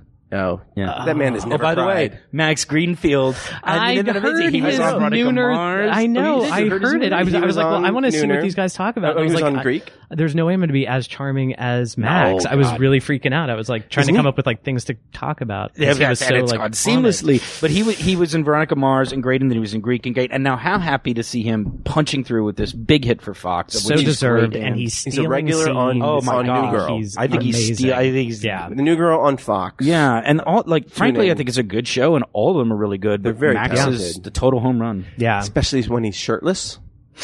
which they have written in a lot. Yeah. I wonder how many more times that's just going to. He had to really work become because the thing. I'm not sure that shirtless would have been totally in his wheelhouse like a few years ago, but he has whipped it into shape. Would you haven't- get? Oh, go ahead. No, just I've noticed like living on the east side now, how many women on the east side look exactly like Zooey Deschanel. Like they've kind of adopted her look, but Right. now that I wonder that Stockings that and she's they- gone mainstream, is it Simply eventually adorkable. going to be exactly? There are a lot of. My joke was I was at the Village Bakery and I was like, all the waitresses here are dressed like Zooey Deschanel. Well played, Fox. This is all just promotion. They've somehow gotten all these girls on the east side to look like Zooey Deschanel to watch the new girl. Rupert Murdoch bought all the little boutiques on Sunset Boulevard. Exactly. Very I'm like, cagey, Rupert. Oh, well played. Why is Daisy Boutique owned by News Corp now? I don't understand it. Well, Max, so- right on. Why did the kiss air? It did air. It did air. Okay. Yeah. All right. Was there any issue with No, ABC Max Family has a man-to-man kiss on Greek? No. I mean, it was, as a gay show creator, runner, you kind of want to make sure that you don't have some sort of Wait, what? mom. Did I just say that? I mean, my wife, Carter. All of Texas just had a giant spit take. Including Governor Perry. But no, I think going to it in a way that it was about character, that wasn't about it. I feel like it happened organically. It wasn't kind of, we're going to have a gay kiss, because eventually it just becomes so trivial that it's like, who cares? And I Right. think we played it in a way that was nice, and I think he was comfortable with it, and so was Paul James, and it's just, I think it couldn't have gone better, and so no, I just respect him immensely for going to that place and Oh, not he's having great. Yeah. No ever an hang-ups. issue. And you all were so kind to do. You did a great Party Down shout out. Oh my God, more than we a were- shout out, really. I mean, it was We so were awesome. such fans that we had Cappy and Evan working for Party Down, basically wearing the same pink bow tie and Nice. white shirt. And we like I can't say it was so cool that you all did that. And we were like totally overjoyed about that. And then. And I only have this vague memory of this, but like there was a line reference in Greek that was put in there as a shout out, and then somewhere, right, and then somewhere along the way, like John tweaked the name, but that was like, so we got the name wrong in the It was shout out. awesome. We got the name wrong. like- I mean, it's the most embarrassing shout out ever. I still appreciated it. I felt so I'm mortified. Like, I we'll was take like, what we can get. somewhere along the way it shifted, but because one person didn't know the shout out, and Dan this, had and never seen Greek, but he had his assistant watch it for him. Now that is just While you're not getting my true. sandwich, I need you to do coverage on this show, Greek. It's been on for 3 years. Just watch it and let me know. I know that Sean knows that's not true, but we did fuck up the shout out to Greek. and I felt eternally bad about it, just because you all like actually had the kind shout outs to the wardrobe and everything in there. So. You were still not off the hook. Yeah, we've been giving you lots of vamp time. I hope the back half of your brain's been thinking about this. The last one that I recall, there was probably something more sooner, but the one that stood out was 127 hours. Oh yeah, well that'll do Yeah. it. Yeah. I thought you were going to say The Devil Wears Prada. I thought you were going to say Marley and Me. Marley, oh no, that movie made me angry. I was just like fast forwarding to the death. As a pet owner, it made you angry? I know, and that's the weird thing. It's like I think when I saw it, I was not a pet owner, so I was always just kind of like, I know, I love dogs too, but dog owners are so like, just in love with their animals. And when we first got our dog, there was also that kind of walking your dog and the protocol of other dog owners coming up to you, and automatically it's a social event where it's like, hi, what's your dog's name? What's your dog? And for a while I was just kind of antisocial and kind of like, I don't care what your dog's name is. Just leave me alone. This thing's got to poop so I can go home. But now Sweet. I think if I saw Marley and Me now, I would be screaming and clutching my dog going, you're never going to be Marley. You know what's a great dog movie is My Dog Skip with Munez, yeah. And Kevin Bacon, is he in it? I think so. Yeah. It's a tearjerker, and it didn't feel as manipulative as Marley and Me. Right. Yeah. Which is, I think, is a valid criticism. Yeah. Well, it's unfortunate anytime something is about a dog and someone's like, oh, just wait for the ending. It's like, I know the dog's going to die. It's not going to be like a surprise crying game ending where it's just like, oh my God, the female dog is actually a male dog, and they show the dog's penis. I do want to say something before you jump in, because I don't want Sean to think I'm rude. I keep looking at my clock, and the reason I want to say this is that we actually have a Fox Network notes call on Little in Common. No way. At 1:30. All right. I don't know, but so I'm going to probably slip out right about then to do that, and you all will wrap up the show. But that's the reason I've been looking at the watch. No just so. Well, normally I don't just sit there and keep looking at the Why time, do you do it always when Sean's talking, though? Well, because he's talking. Noticed that. Well, because I don't want to look at the watch when I'm talking. I'm talking. No, it's fine. And I can't get a And by the word way, in I'm saying edgewise. watch, but it's a phone. See, that's exactly what I'm Well, talking about. you are a trusty sidekick, Marty.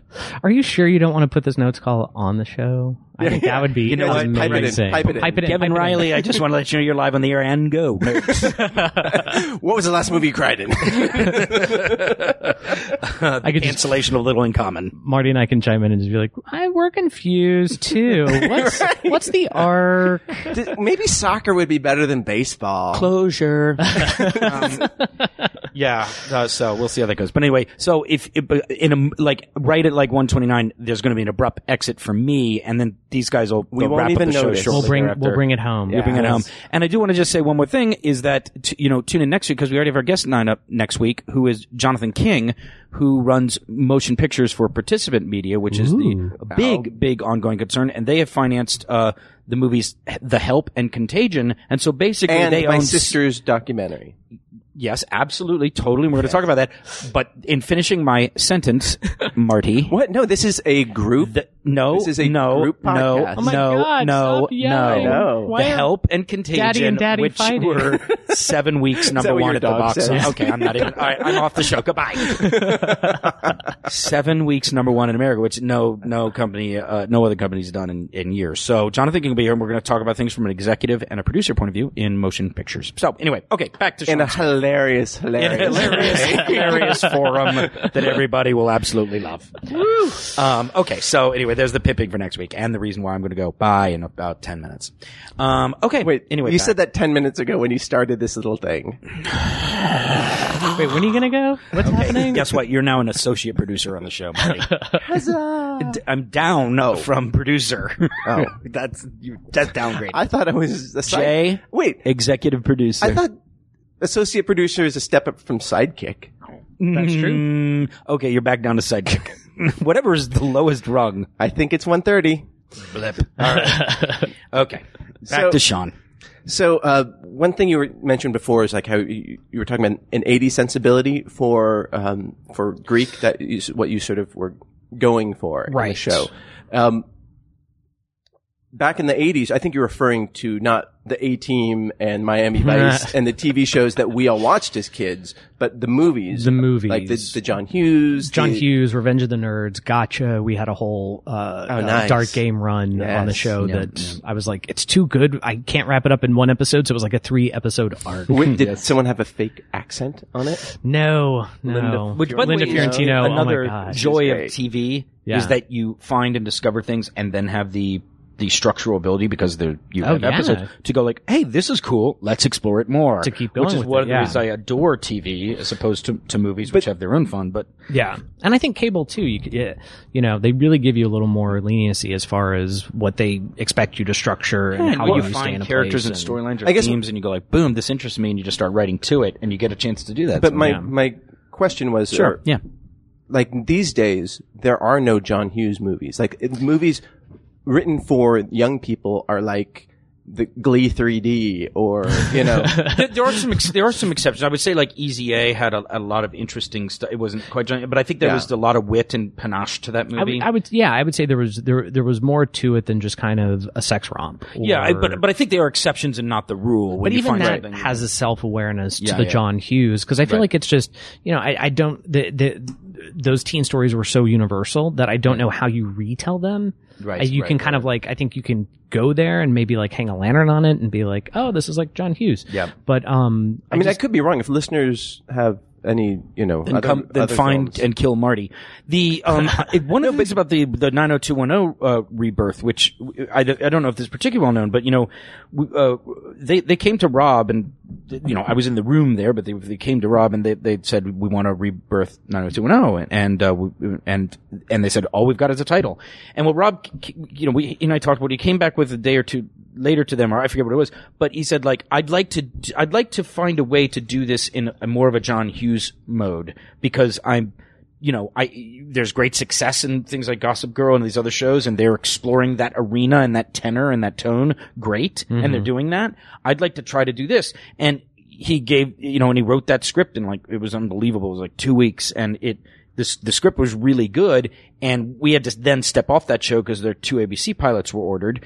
But, and then they took it and kind of refashioned it back into the mode that was working for them more in the Gossip Girl mode, which is fine, and it's a valid direction. But it is interesting. We had, I didn't really know one of your touchstones was John Hughes, though I think I could have intuited it. But it is something that we were seeking to do with the new 90210 and wanted to do, but ultimately, for reasons we don't know because we weren't in the room. But after we turned that in, they took all the characters and the plot lines and everything, but they mutated it and kind of went down a different path. And it's tough. I think TV is really tough right now, and kind of like I said before, with the character storytelling in a 1 hour format, a show like Friday Night Lights could not sustain on a network because it couldn't bring the numbers that they need. It's almost kind of like, I feel like the big broadcast networks as well as some cable networks are having to go the way of what movies are doing today, and it's just all tentpole. That's right. You're right. That's exactly. But at the same time, there are these avenues. There's ABC Family where smaller shows can flourish. Now, and I think though, if I want to try to put if we want to choose and try and look at it in a positive light, is that what's happening now is TV is providing what the studios used to provide, which was a range of possibility for shows. If the networks are leaning more tentpole and doing everything, you can get all sorts of shows in between network and cable. You could tell all sorts of different stories, which is what movies at their height in the 50s and 60s were doing, telling all sorts of, they were fit. We want to get that genre piece in there, the adult movie to this. Now you can do it just in different ways on network and cable, which is the cool thing about TV these days. I think that as kids, we sort of claim John Hughes as our own. And I think that, correct me if I'm wrong, but kids these days, or teenagers, are finding that ownership in television more than movies. Well, that's interesting. I never thought of that. I think they still, I was surprised to see how much awareness there is of John Hughes out there still for a younger audience. Right. But I think, the more that there are kind of auteurs or the Josh Schwartz or the J.J. Abrams or people in television that's Chuck and Lost and the OC and the OC, all those shows. I think that people have become more, that Ryan Murphy, as well for Glee. And I think that there is much more of an awareness of who these TV voices are that younger people can kind of latch onto. And you get that sort of instant feedback. And Rob Thomas. With, you get that instant feedback with the boards, right? Right. And which has become a huge part of maintaining your show, or not maintaining, but monitoring how it's getting received. Absolutely. Beyond focus groups and the boards, and there's also, I mean, there's so much more recap and coverage from websites like entertainmentweekly.com and Zap to It and Television Without Pity. And I think even a lot of those will go to the showrunners to ask the questions that I think the fans can kind of, throw their way via message boards, but then have a direct dialogue. Does a studio, did they push you to engage, or did that just happen Not naturally? really. I think Entertainment Weekly became a big fan of the show kind of early on, and I knew that was important. It is. We had the same kind of experience with Veronica Mars. Yeah, they love both shows. Cheerleading, which force is early on. And they're a credible, magazine in all ways. So they were excited about the same stuff that I was excited in putting out there. Right, so right. And did you ever have any of the boards influence your show? I was a bad one because everybody's advice is like, if you do read it, you have to read the good and you have to take the bad. And I would just read the good. I would just be like, where am I pretty? Where am I pretty? I'm a genius. This one says I'm an idiot asshole. I don't like that person, but this one says I'm pretty. So. It's that selective thing, which I think we did on Veronica Mars as well. I mean, occasionally there would be something that would resonate or something that would you could see like a meta theme developing and some criticism, and it was worth taking into account.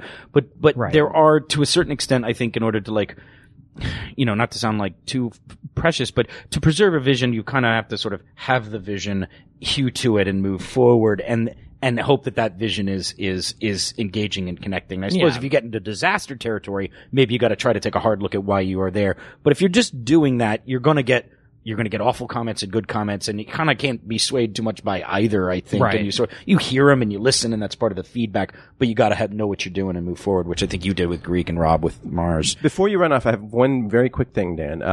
Tim Dayhill, friend of the show. Yeah, Tim. He sent us an ad for the Bradway.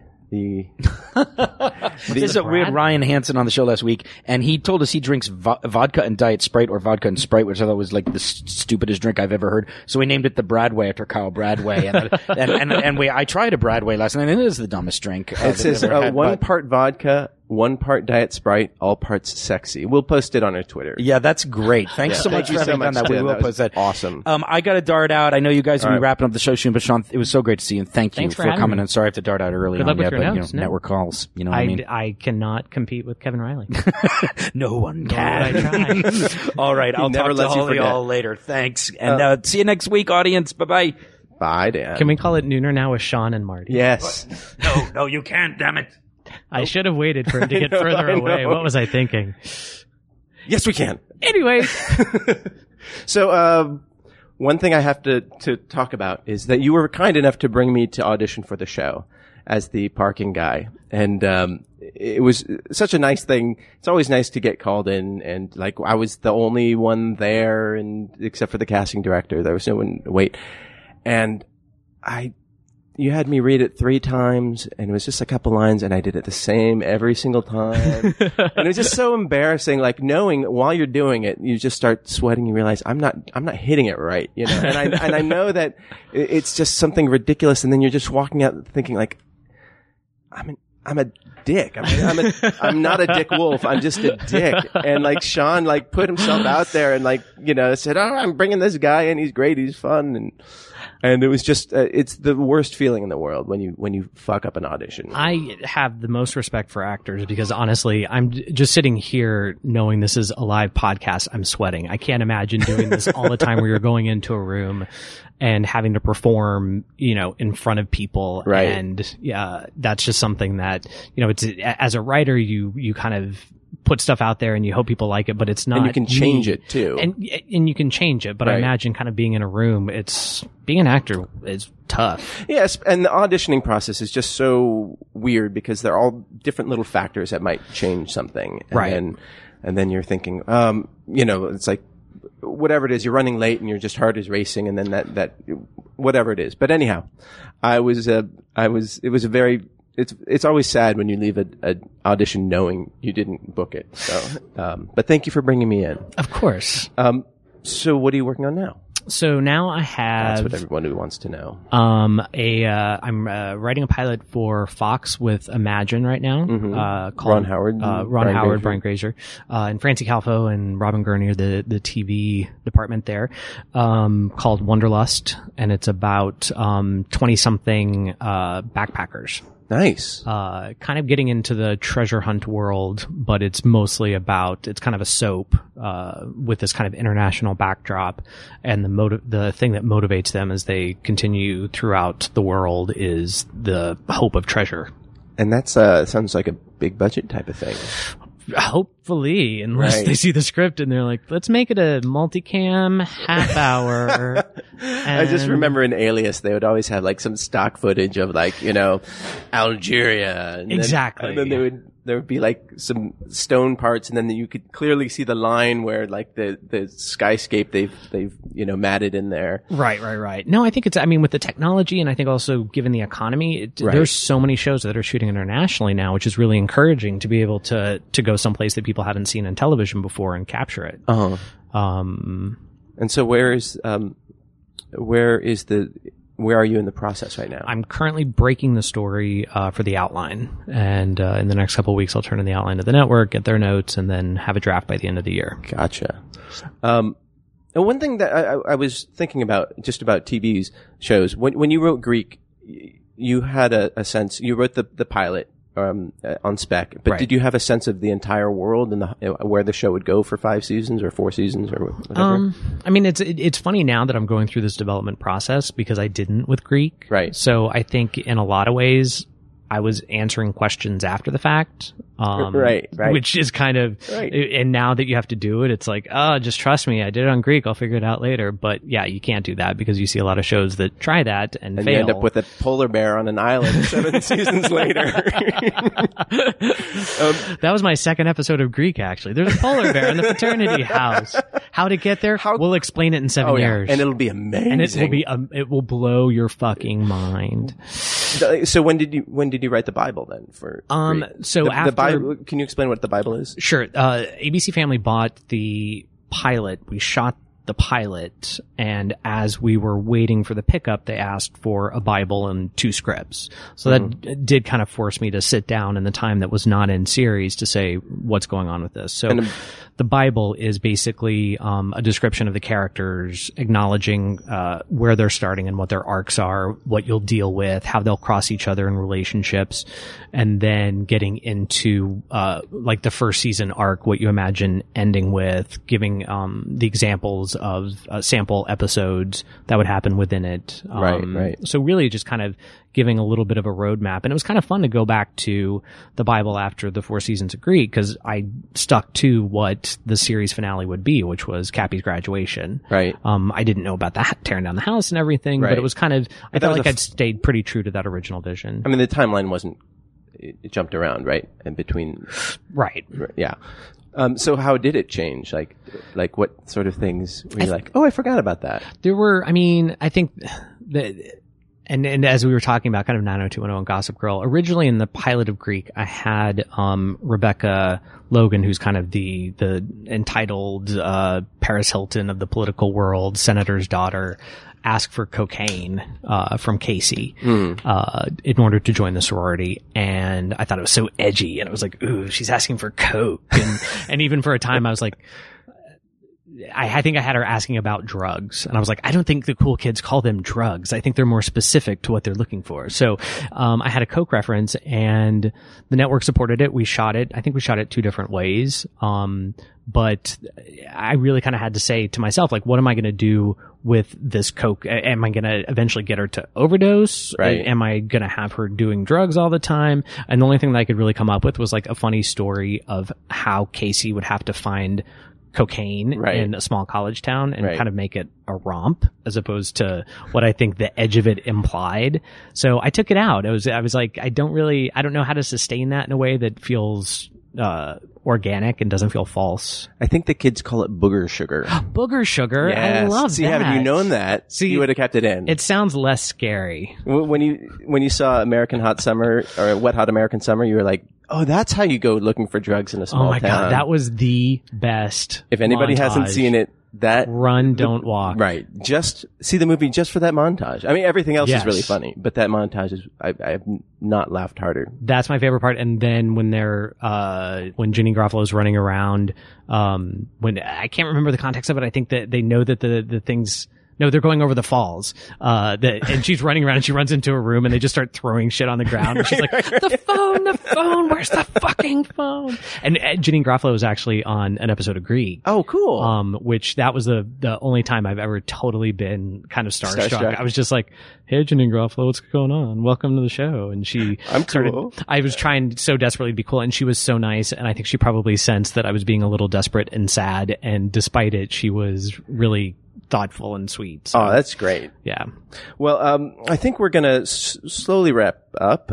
Just anything you're watching on the TV that you want to recommend to our many listeners? Oh gosh. I still feel like I'm kind of like in the beginning of the fall season. Like there's some stuff that I feel is promising, but nothing that I've really kind of seen that is just except for Free Agents, which I have to catch up on the comedies. Actually, I've been focusing more on the dramas, right? But and the comedies seem to be getting some steam. It's nice. Yeah. You know, just a couple of years ago where everybody said comedy's dead, that they're making a comeback. Yeah, they have the Wednesday Hour on NBC and Whitney and all the Modern Family stuff. Yeah. Anyhow, thank you so much for coming on the show. Thank you for having me. And you're welcome back anytime.